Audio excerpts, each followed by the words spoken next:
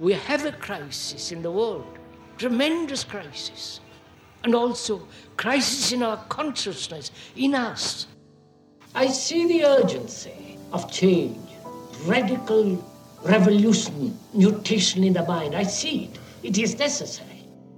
There is complete quietness of the mind, and that which is silent has vast space. Only then that which is nameless comes into being. This is Urgency of Change, the Krishnamurti podcast.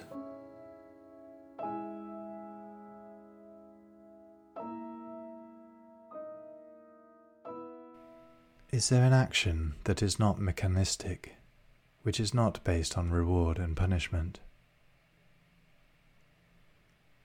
Hello and welcome to episode 196 of Urgency of Change. Each episode of the Krishnamurti podcast is compiled from carefully chosen extracts from the archives. The aim is to represent Krishnamurti's different approaches to many of the fundamental issues and questions we all face in our lives. This week's theme is reward and punishment. Upcoming themes are seriousness, hurt, and being and becoming. This is a podcast from Krishnamurti Foundation Trust. Please visit the official YouTube channel for hundreds of advert-free, full-length video and audio recordings of Krishnamurti's talks. In addition, the Foundation's own channel features hundreds of specially selected clips. You can also find our regular Krishnamurti quotes and videos on Instagram, TikTok and Facebook at Krishnamurti Foundation Trust.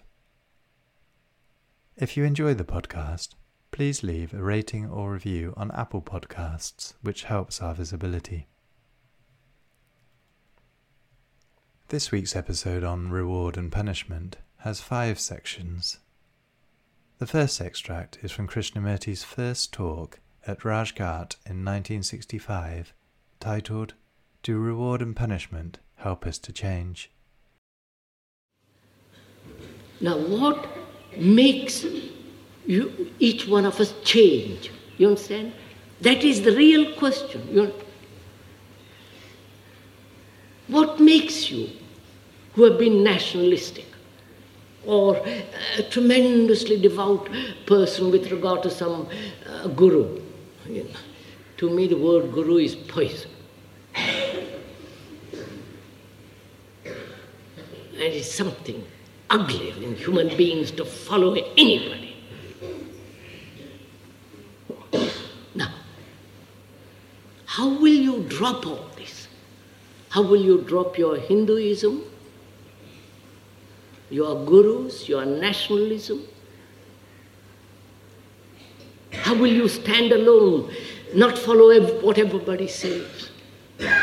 What will make us a human being do this? That's the real issue, you understand, sir?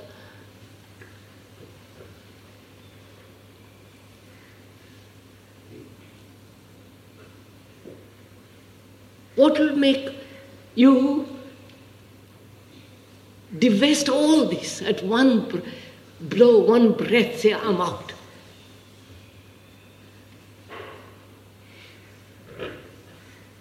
Probably most of you haven't thought about all this at all.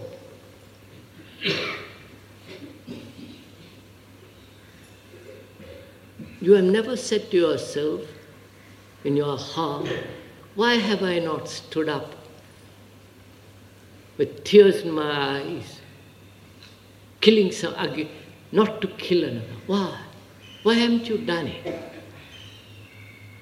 Don't invent reasons. Why haven't you done it?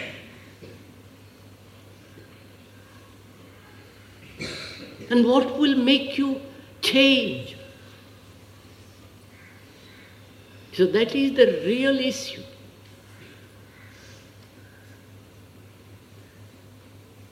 Either you say, I don't want to change. I'll accept the things as they are. That's good enough for me. There is disorder. There is misery. There is poverty. There is starvation. There will be wars. There have been wars for the last 5,000 and odd years. We'll have some more wars. What does it matter? The world is a maya anyhow. And what does it all matter? You either accept it, as most of you apparently do,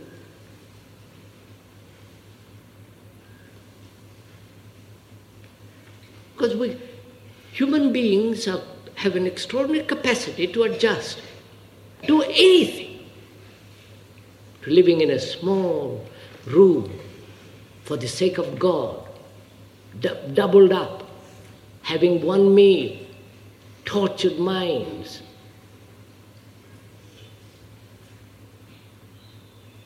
Or to the appalling bestial conditions of war. Not in Benares at the front, in Vietnam, whether they're American or Vietnamese. Human beings cannot adjust themselves to anything. Filthy squalor of a street, open gutters, corrupt municipality. Put up with anything. After all, adjustability is the difference between animals and human beings. Animals can't. Human beings can. So either we accept things as they are and go along miserably, torturing ourselves, unhappy, killing and being killed, seeking fulfillment and being frustrated, wanting to be leaders, restless, unhappy, which is what we are doing. If you accept that, there is nothing more to be said. You understand? You say, that's my life. That's where I have lived. My grandfather lived. My sons will live, and the generations will come that will live that way. If you accept that, that's all right. Don't introduce another problem.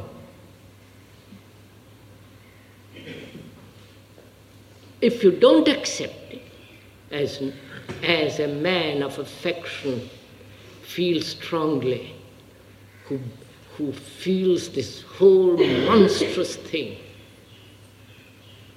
what is he to do? How is he to change?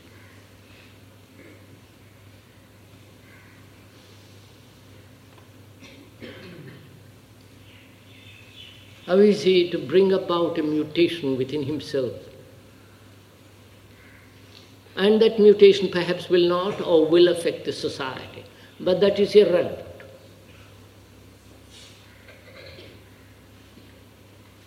Society wants this disorder.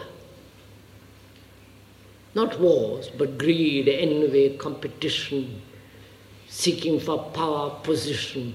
That's what society is. And if you see all that, and how shall we change? You understand my question, sirs? How will you change?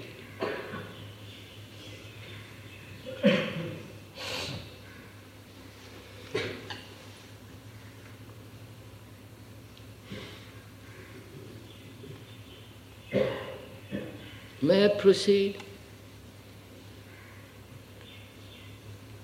May I proceed to point out what brings about this enormous mutation in the human mind? May I go on with it? Wait, sir. I'll go on. But it's not verbal statement. It's not a thing you say, well, I agree or disagree. Because you see the disorder, and therefore you have passion. Not say, well, show me the way, and if I like it, I'll follow it. We're not talking of like and dislike. what is convenient, what is not convenient. Not in terms of communist, socialist, or whatever you are, Hindu, Buddhist. We are talking non-verbally, factually, the necessity of tremendous human change.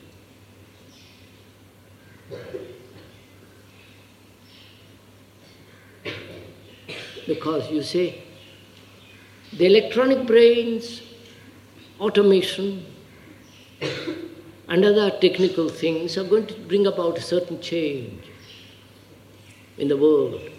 Man is going to have more leisure, perhaps not yet in this country. It's coming in Europe. And it's there, beginning of it already in America. So, all these things, automation, computers, wars, nationalism, this splitting, this religious differences, all this, to face all this and to break through all this, there must be in each one of us, as a human being, not as a collective group belonging to some organization, but as human beings, how will you change? And what is the thing, what is the element, what is the energy, what is necessary to break down this tremendous destructive chaos in which one lives?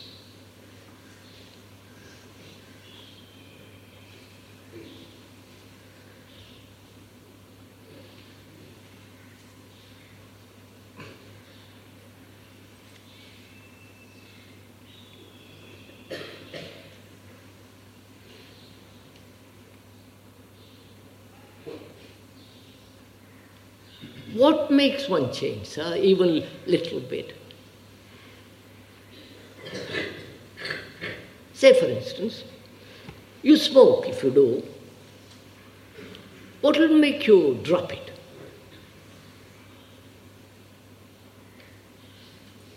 Doctor's threat that your lungs will be affected?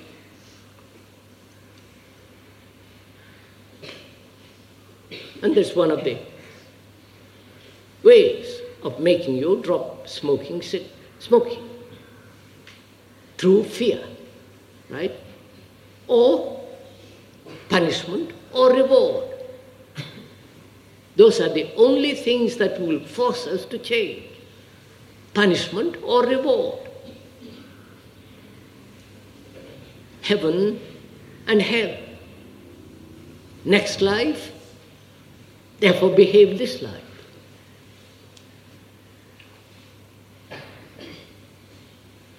That is, the carrot and the whip. That is, punishment and reward. That's the only thing we know. If it gives me greater profit, greater satisfaction, greater energy, greater amusement, greater excitement, greater adventure, I will do it. Now, any change taking place through punishment and reward is that change. Please, sirs, you have to answer this question, not me. So don't go to sleep.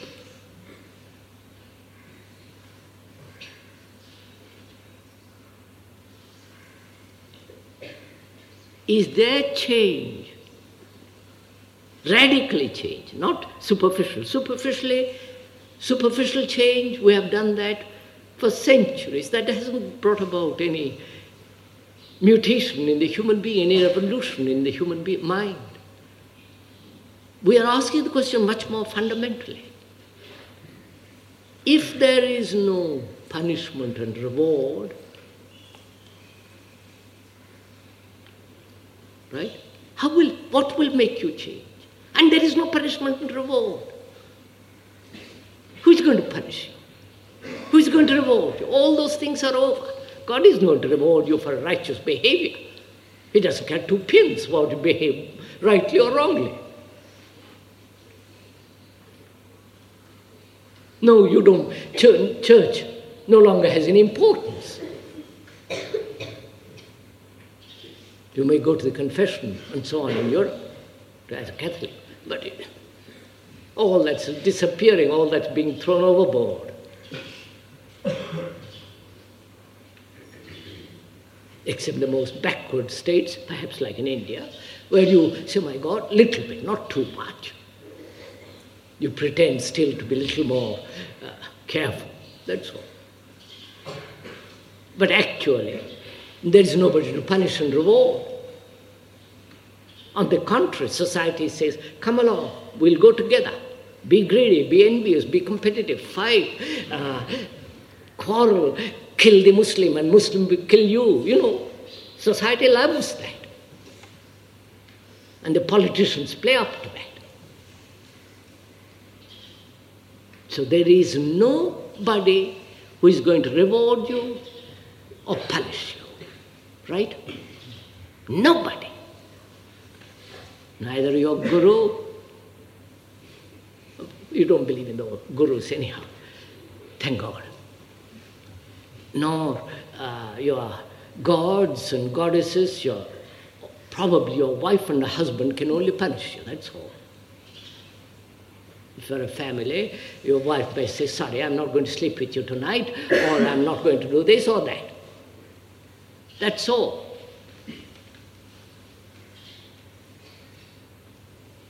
So, as there is no reward and no punishment, and there isn't any.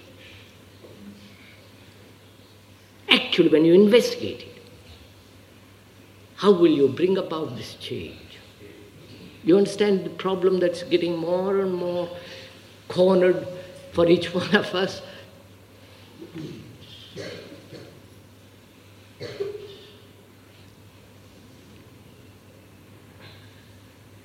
If this is a problem to you, and it must be, if you're at all thoughtful, serious, if you have watched the world's events, seen what is taking place in this country, knowing that religions have no meaning anymore, probably never had it, seeing the futility of sacred books, seeing the absurdity of following any guru, however profitable, however pleasant, seeing that nobody can give you freedom, nobody can give you a mind that is healthy, strong, and deeply silent.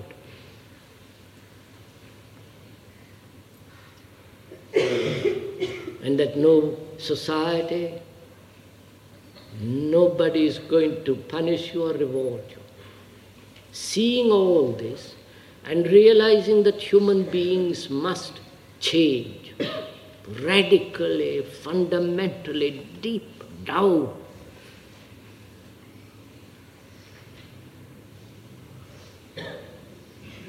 How will this change come about?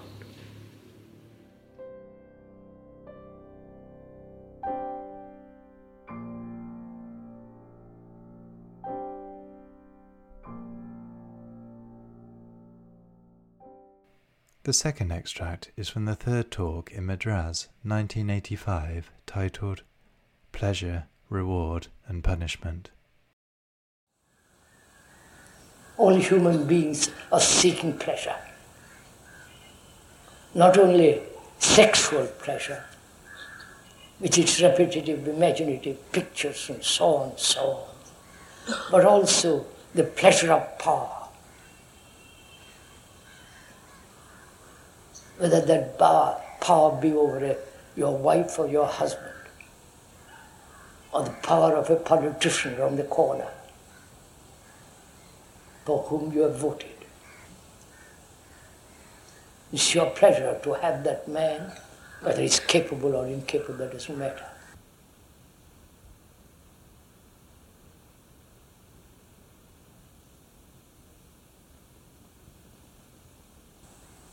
To put him in that place. It's your pleasure. And it's your pleasure to possess something. Possess money, a good house. A good house, you understand? A beautiful house. Well proportioned. If you're rich, with good garden, with lovely flowers, that's a great pleasure. And the pleasure of achievement and the fear of failure.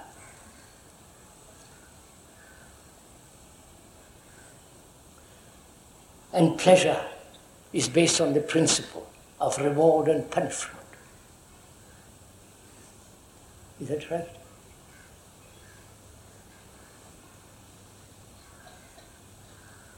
Shall we talk about that? Because that's what we all want.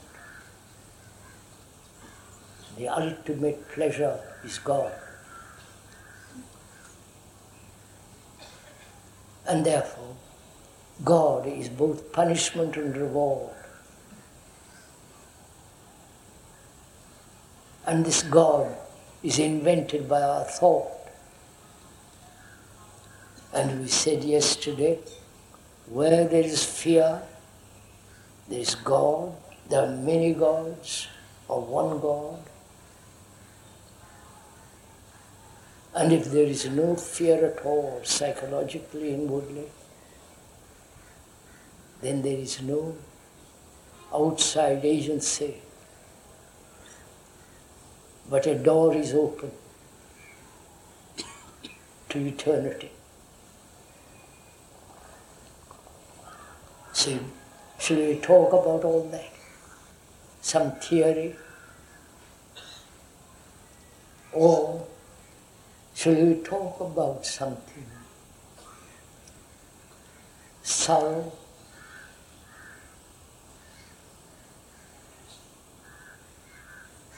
Or talk about something much closer, though we do have sorrow, each one of us, or have had sorrow, but we'll come to that presently, when there is time. We ought to talk over together as two friends. This is not a lecture. This is not something to be to inform you or to instruct you. But this is a dialogue between you and the speaker. And the speaker would like to raise a question whether we are only functioning with one or two senses, or whether we are functioning with all our senses. You understand my question? Probably being religious people, which I doubt,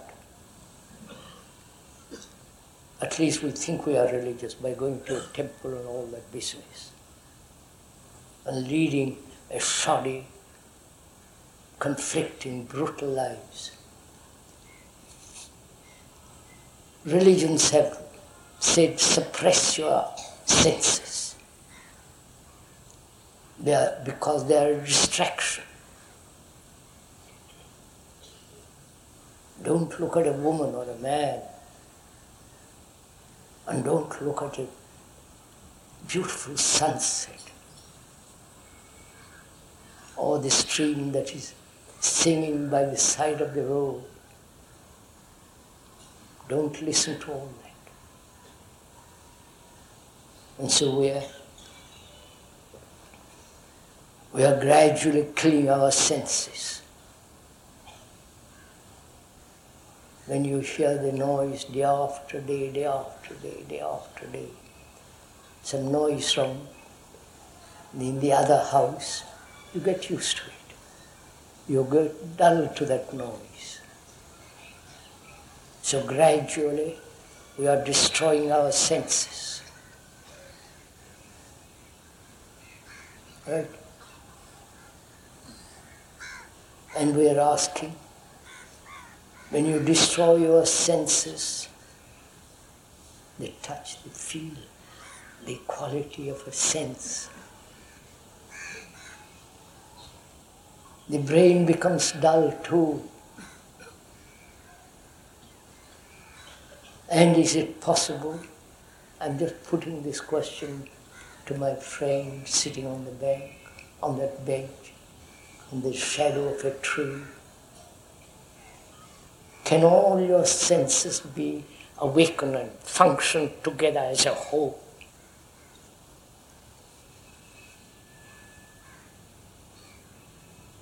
Have you ever tried it? Then you will find when all your senses are active, not sexual senses only, but all your senses.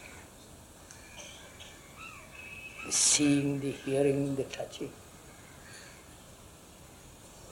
the emotion,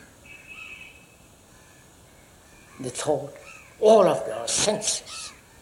Because thought is a material process.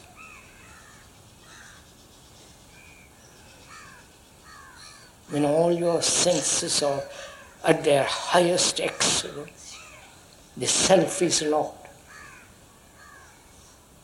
It's only when there is partial, dull operation of one or two senses, then the self builds up.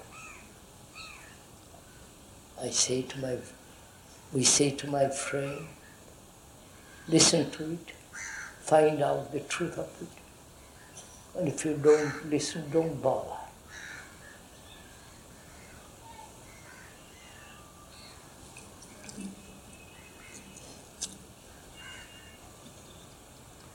We talked about pleasure and all the implications of pleasure. Essentially based on reward and punishment.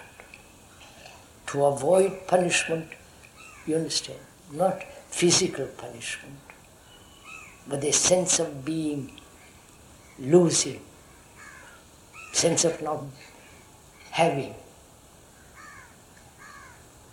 The having is a reward, and the losing is the pain. So we live our daily life on this principle, reward and punishment. You reward a dog to obey you and gradually train him to obey you. And if jolly well obeys you, come to heel. If you have a dog, have you a dog? No.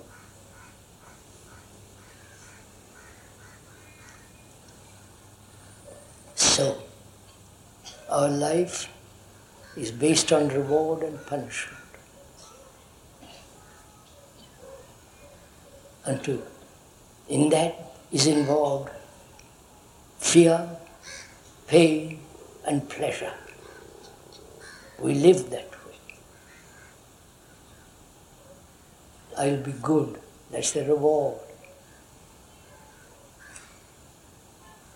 And being not good is the pain, punishment. So, if one understands the principle, reward and punishment, and whether one can be free of that principle,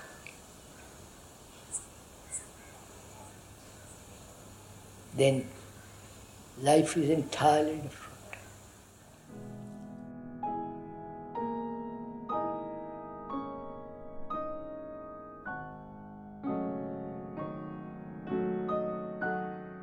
The third extract is from Krishnamurti's second talk in Bangalore, 1974, titled Reward, Punishment, and the Mechanical Mind. Behavior, relationship are the very basis of life, of existence. if you observe it in yourself very carefully.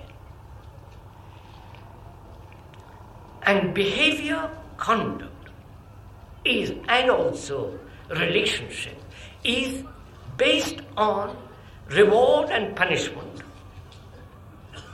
pain and pleasure. That's a fact.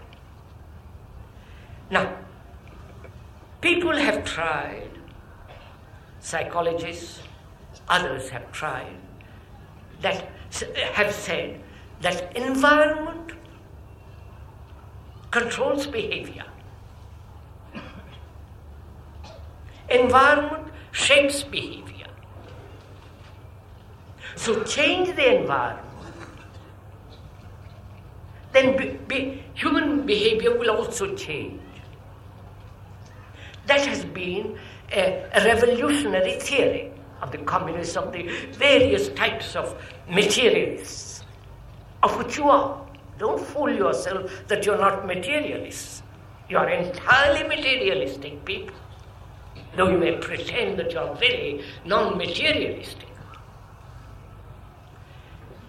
So, there have been various schools and philosophies. I'm using the word philosophy in its ordinary sense. Not the love of truth in daily life. That's what the real deep meaning of that word is. Various systems, revolutions, ideologies, scientists, psychologists have said change the environment. For God's sake, change society, the structure of society. Then, because the human mind is so adaptable, it will then behave according to the social change. And it has been proved over and over again, it doesn't happen. The mind is so cunning, capable, it transforms the society. And they have tried, all psychologists, religious people, to establish a real human relationship between each other. Love God. We're all one in God. We all are brothers. You know, the whole gamut of all that. And yet they have not succeeded. Because we human beings are what we are.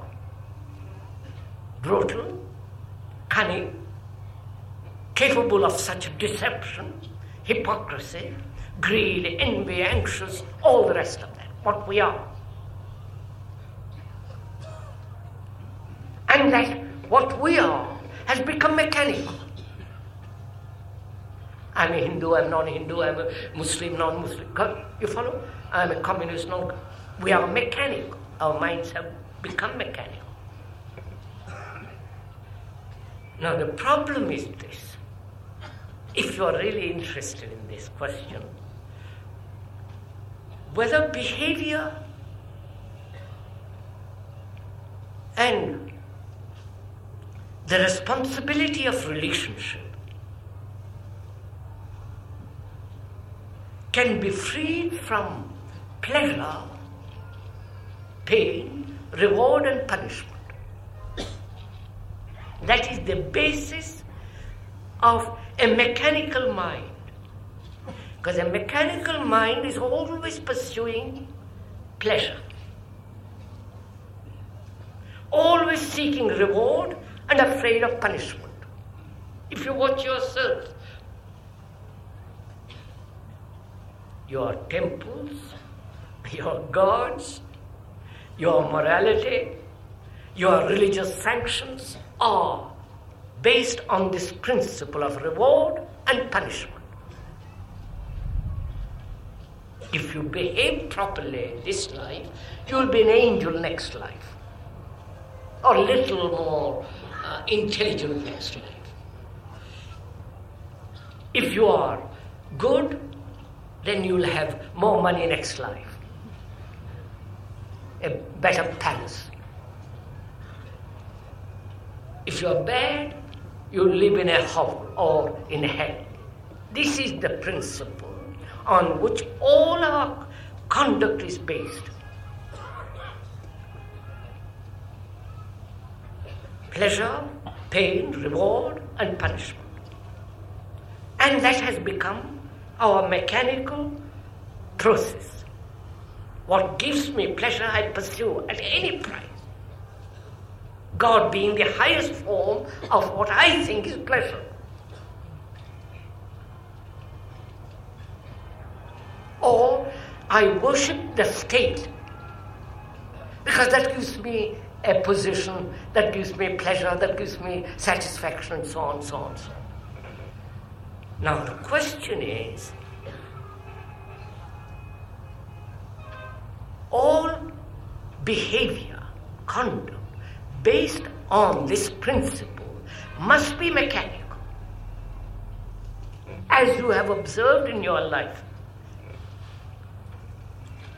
Now, is there a behavior, a conduct, which is non-mechanistic? Which means which has no friction. Right? Has the speaker made the question clear, the problem? Because if we don't understand the problem, I'll go into it again, differently. But if you understand it, we can proceed. Now, what is the action or behavior or conduct which is non-mechanistic?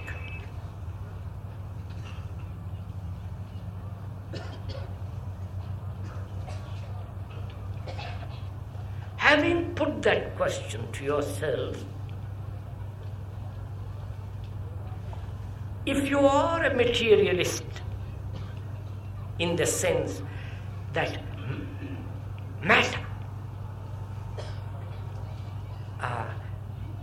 humanistic importance, then you will say there is nothing, or there is something, an outside agency. If we could reach that outside agency, that will bring us to an action which is non-mechanical.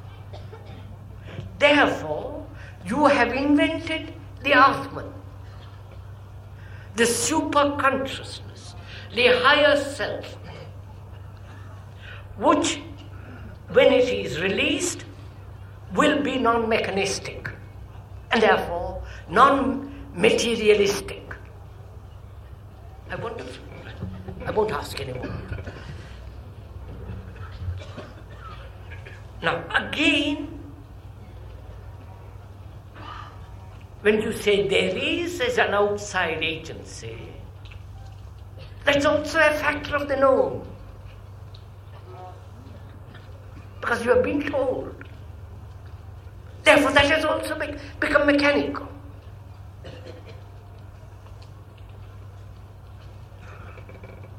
So, is there an action which is not mechanistic,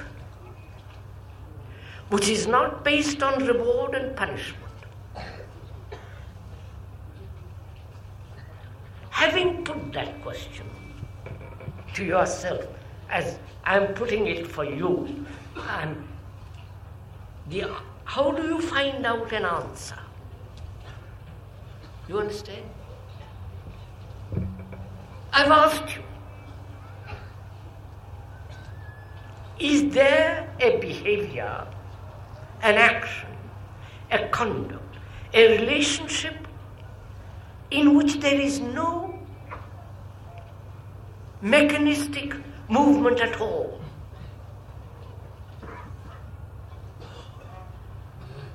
So how do you find out the answer?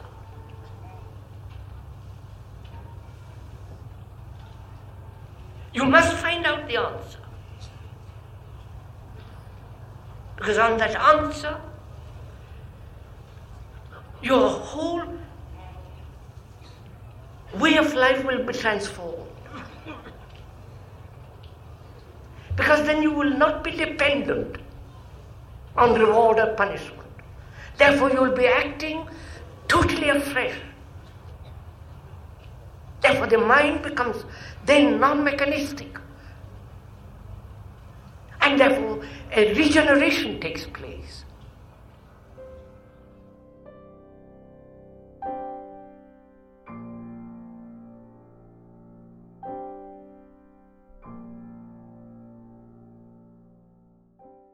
The fourth extract is from the third talk at Brockwood Park in 1977, titled, "Through Suffering We Seek a Reward."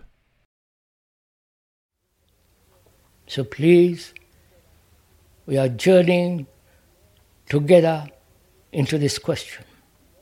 So as we said, it's very important to learn how to observe, to learn. That is, not to memorize, because that becomes mechanical, but to learn to observe, not to accumulate. The art of observation, which is to observe without any distortion. And there is distortion only when there is fear. When you say, I must get rid of sorrow. Or when you seek comfort because you are suffering and you hope there is an end to suffering, and that hope gives you certain sense of comfort. All these factors distort the inquiry into this great question. So it requires a peculiar discipline of its own, so that your mind is capable of looking at itself. Well, as we talked, whether thought is aware of itself, is your consciousness aware of its own content. If it is aware of itself, then it can move greatly. But if you impose on consciousness its content, saying these are its content and learn about its content, then that becomes mechanical. That doesn't lead anywhere. So we are inquiring into this question, what is sorrow and whether there is an end to sorrow.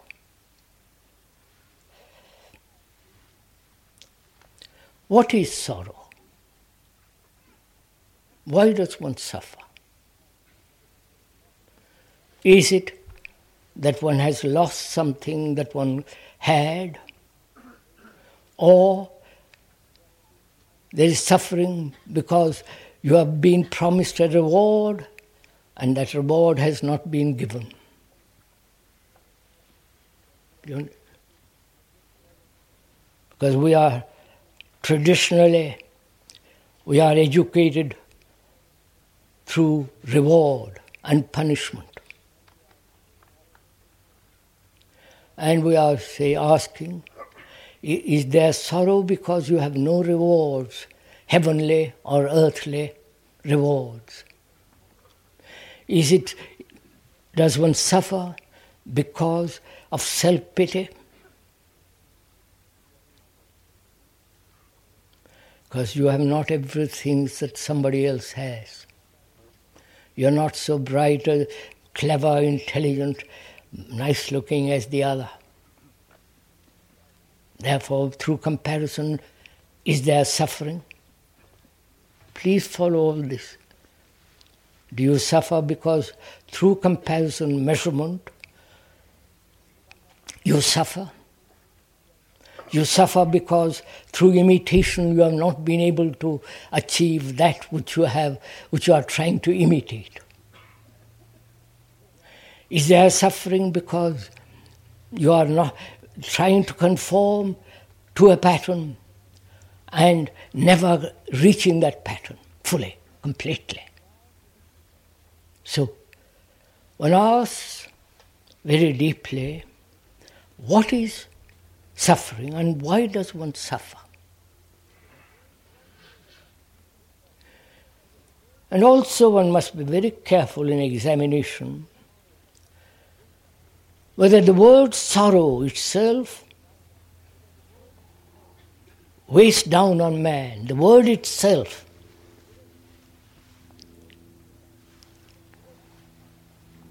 we have praised sorrow. We have romanticized about sorrow. We have made sorrow into something that is essential in order to find reality. You must go through suffering to find something. To find love, pity, compassion. So, we seek through suffering a reward. And is the word suffering, sorrow, bring about the feeling of sorrow? Please examine all this as we're going along. Or, independent of the word and the stimulation of that word, the reaction of that word, is there sorrow by itself? This is not an intellectual exercise. But in examination, you have to ask all these questions. If you are asking it intellectually, then you won't go very far. But if it is a matter of tremendous crisis in one's life, as it is, when there is sorrow, it's a challenge, and you have all your energy is brought into being. But we dissipate that energy by running away, comfort, explanations, karma, this, that, 10 different explanations. So, as this is a challenge, which is, what is sorrow? Is there an ending to sorrow? It is a challenge. And either you respond completely to it, and you can only do that when you have no fear, when you are not caught up in the machinery of pleasure, when you are not escaping from it, seeking comfort, but responding to it as with all your energy. Then that response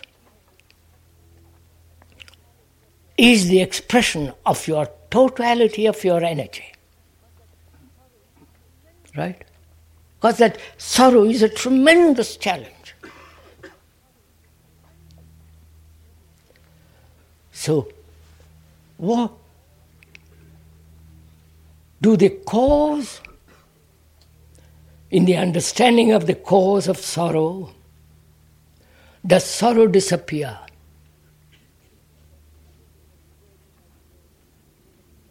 I may say to myself, I'm full of self-pity, and if I can end self-pity, there'll be no sorrow. So I work at getting rid of it.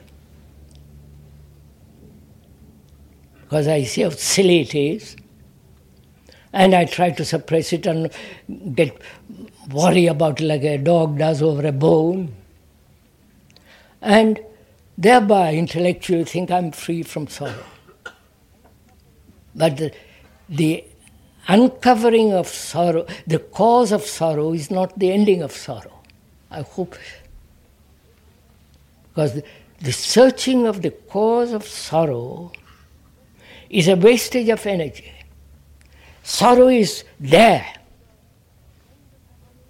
demanding your tremendous attention. It's a challenge asking you to act.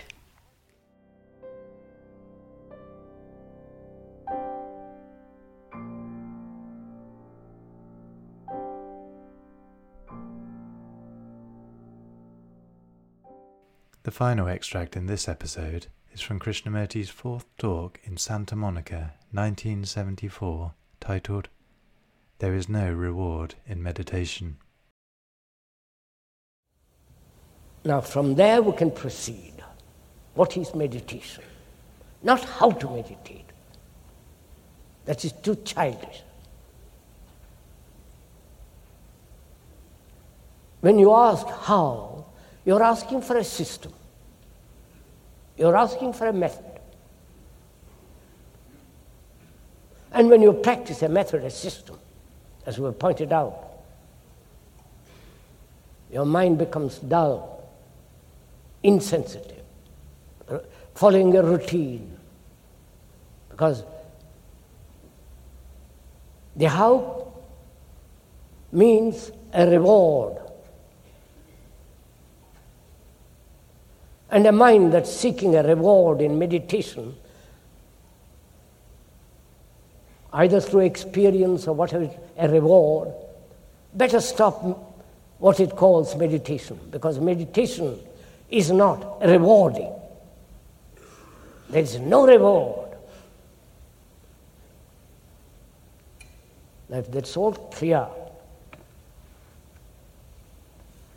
then we can begin to find out what is meditation.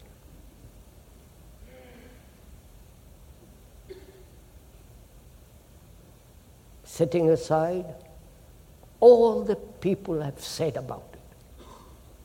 Not out of your vanity, not because you say, I know more and they don't, but you are learning for the first time, as it were, what is meditation.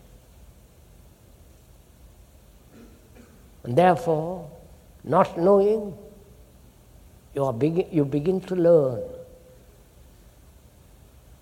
Which means there must be great humility.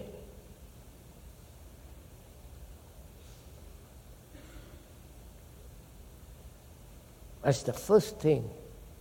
Great humility to find out. That means you have set aside all the things that man has said or written or insists upon.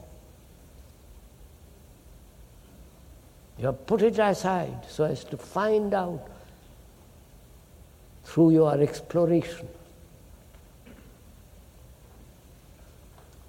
First, to explore into this, deeply into this question, mind must be free. Freedom implies space. Please just listen to it. Freedom implies space.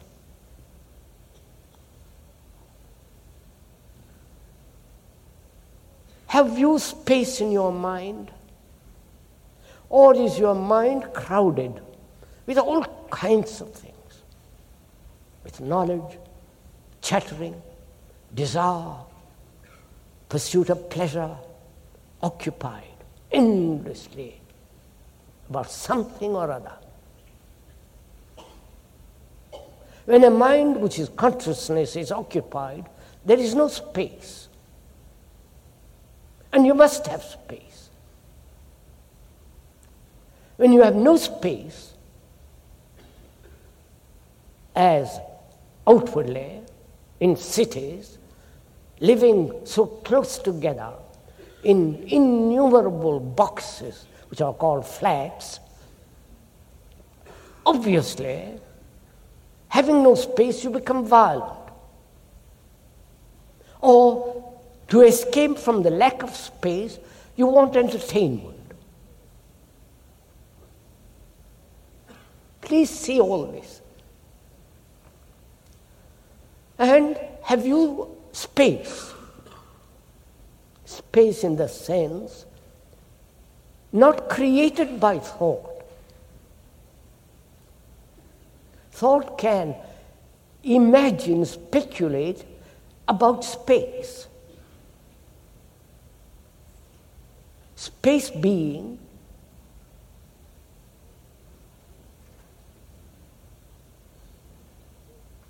a movement in which there is no border, no frontier, no limit.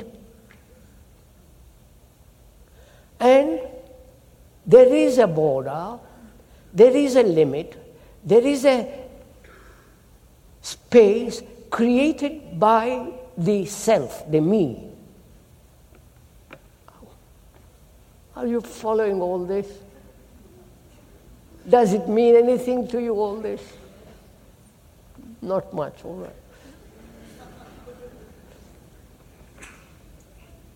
I'm afraid it's much too serious. You're not used to this kind of thinking, to this kind of observation, but nevertheless, I'll go on. You know, self-centered activity in which most people indulge, it creates its own narrow little space. It creates the space of resistance. The resistance created by hurt or by certain desires and so on.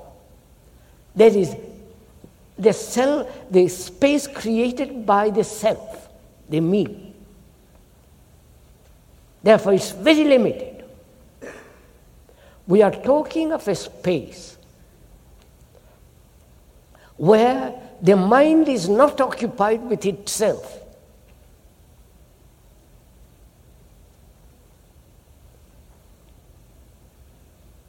And space implies also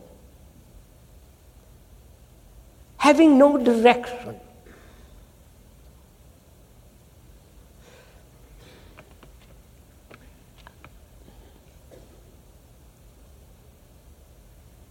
Direction implies will.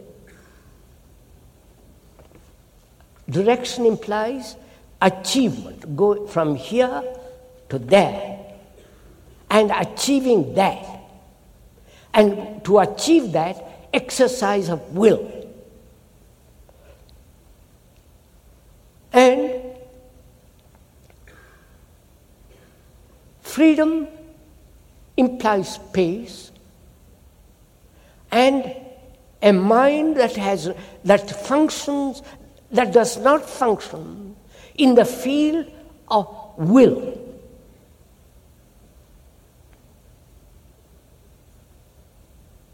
Which means the total absence of the me, with all its selfishness. So can the mind live without time, which is movement, from here to there, time being measurement, time being thought? Can thought, which is measurement time, come to an end so as to allow space? And this is part of meditation. Because without space, the mind cannot be completely silent. And silence is necessary. Because it's only in total silence there can be perception, there can be a listening. And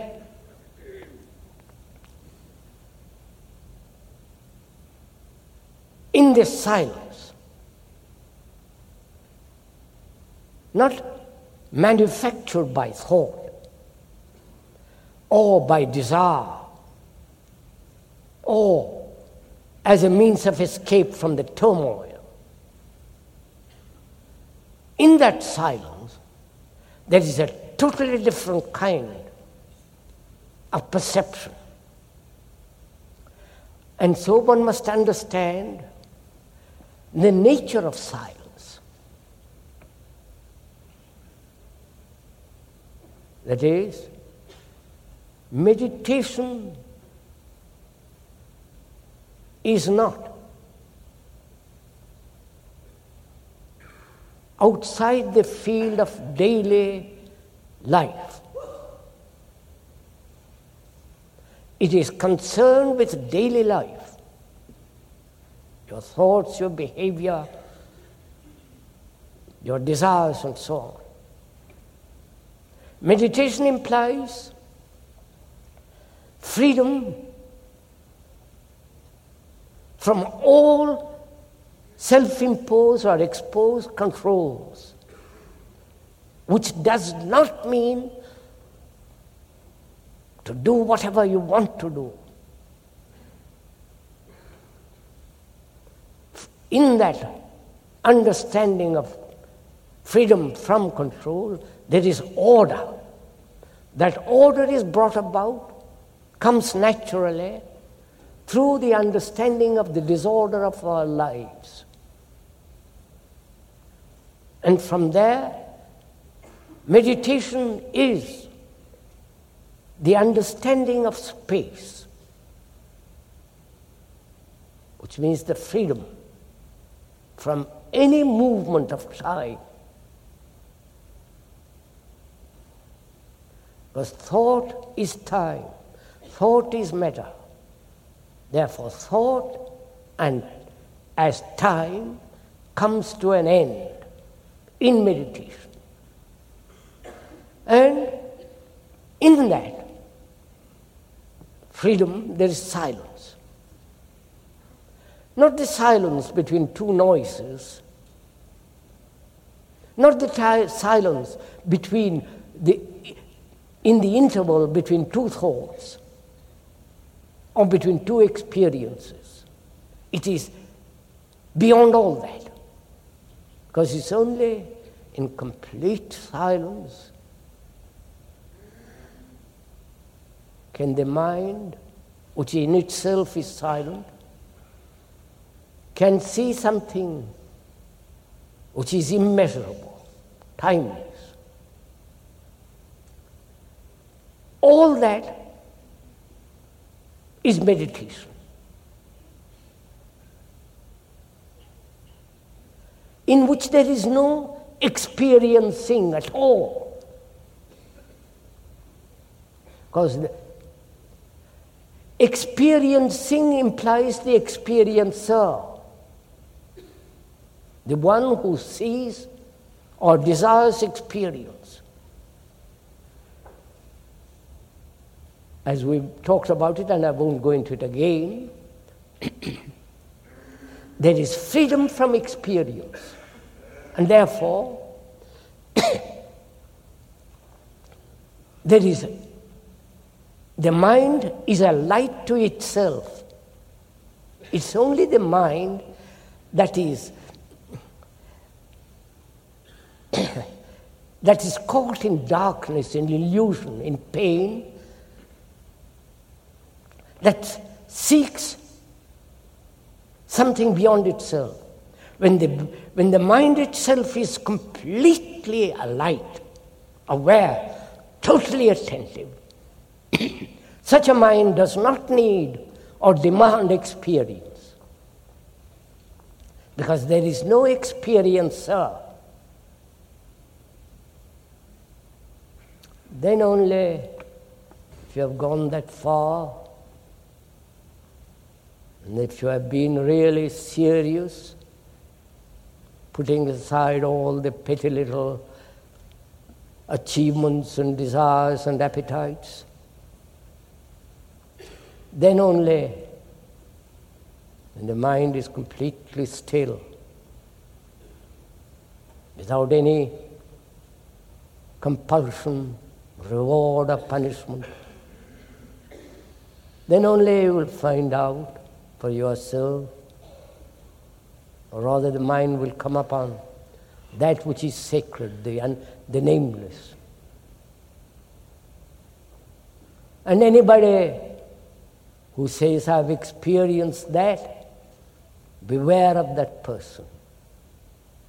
You cannot experience it. It is there, and it's there for you to see.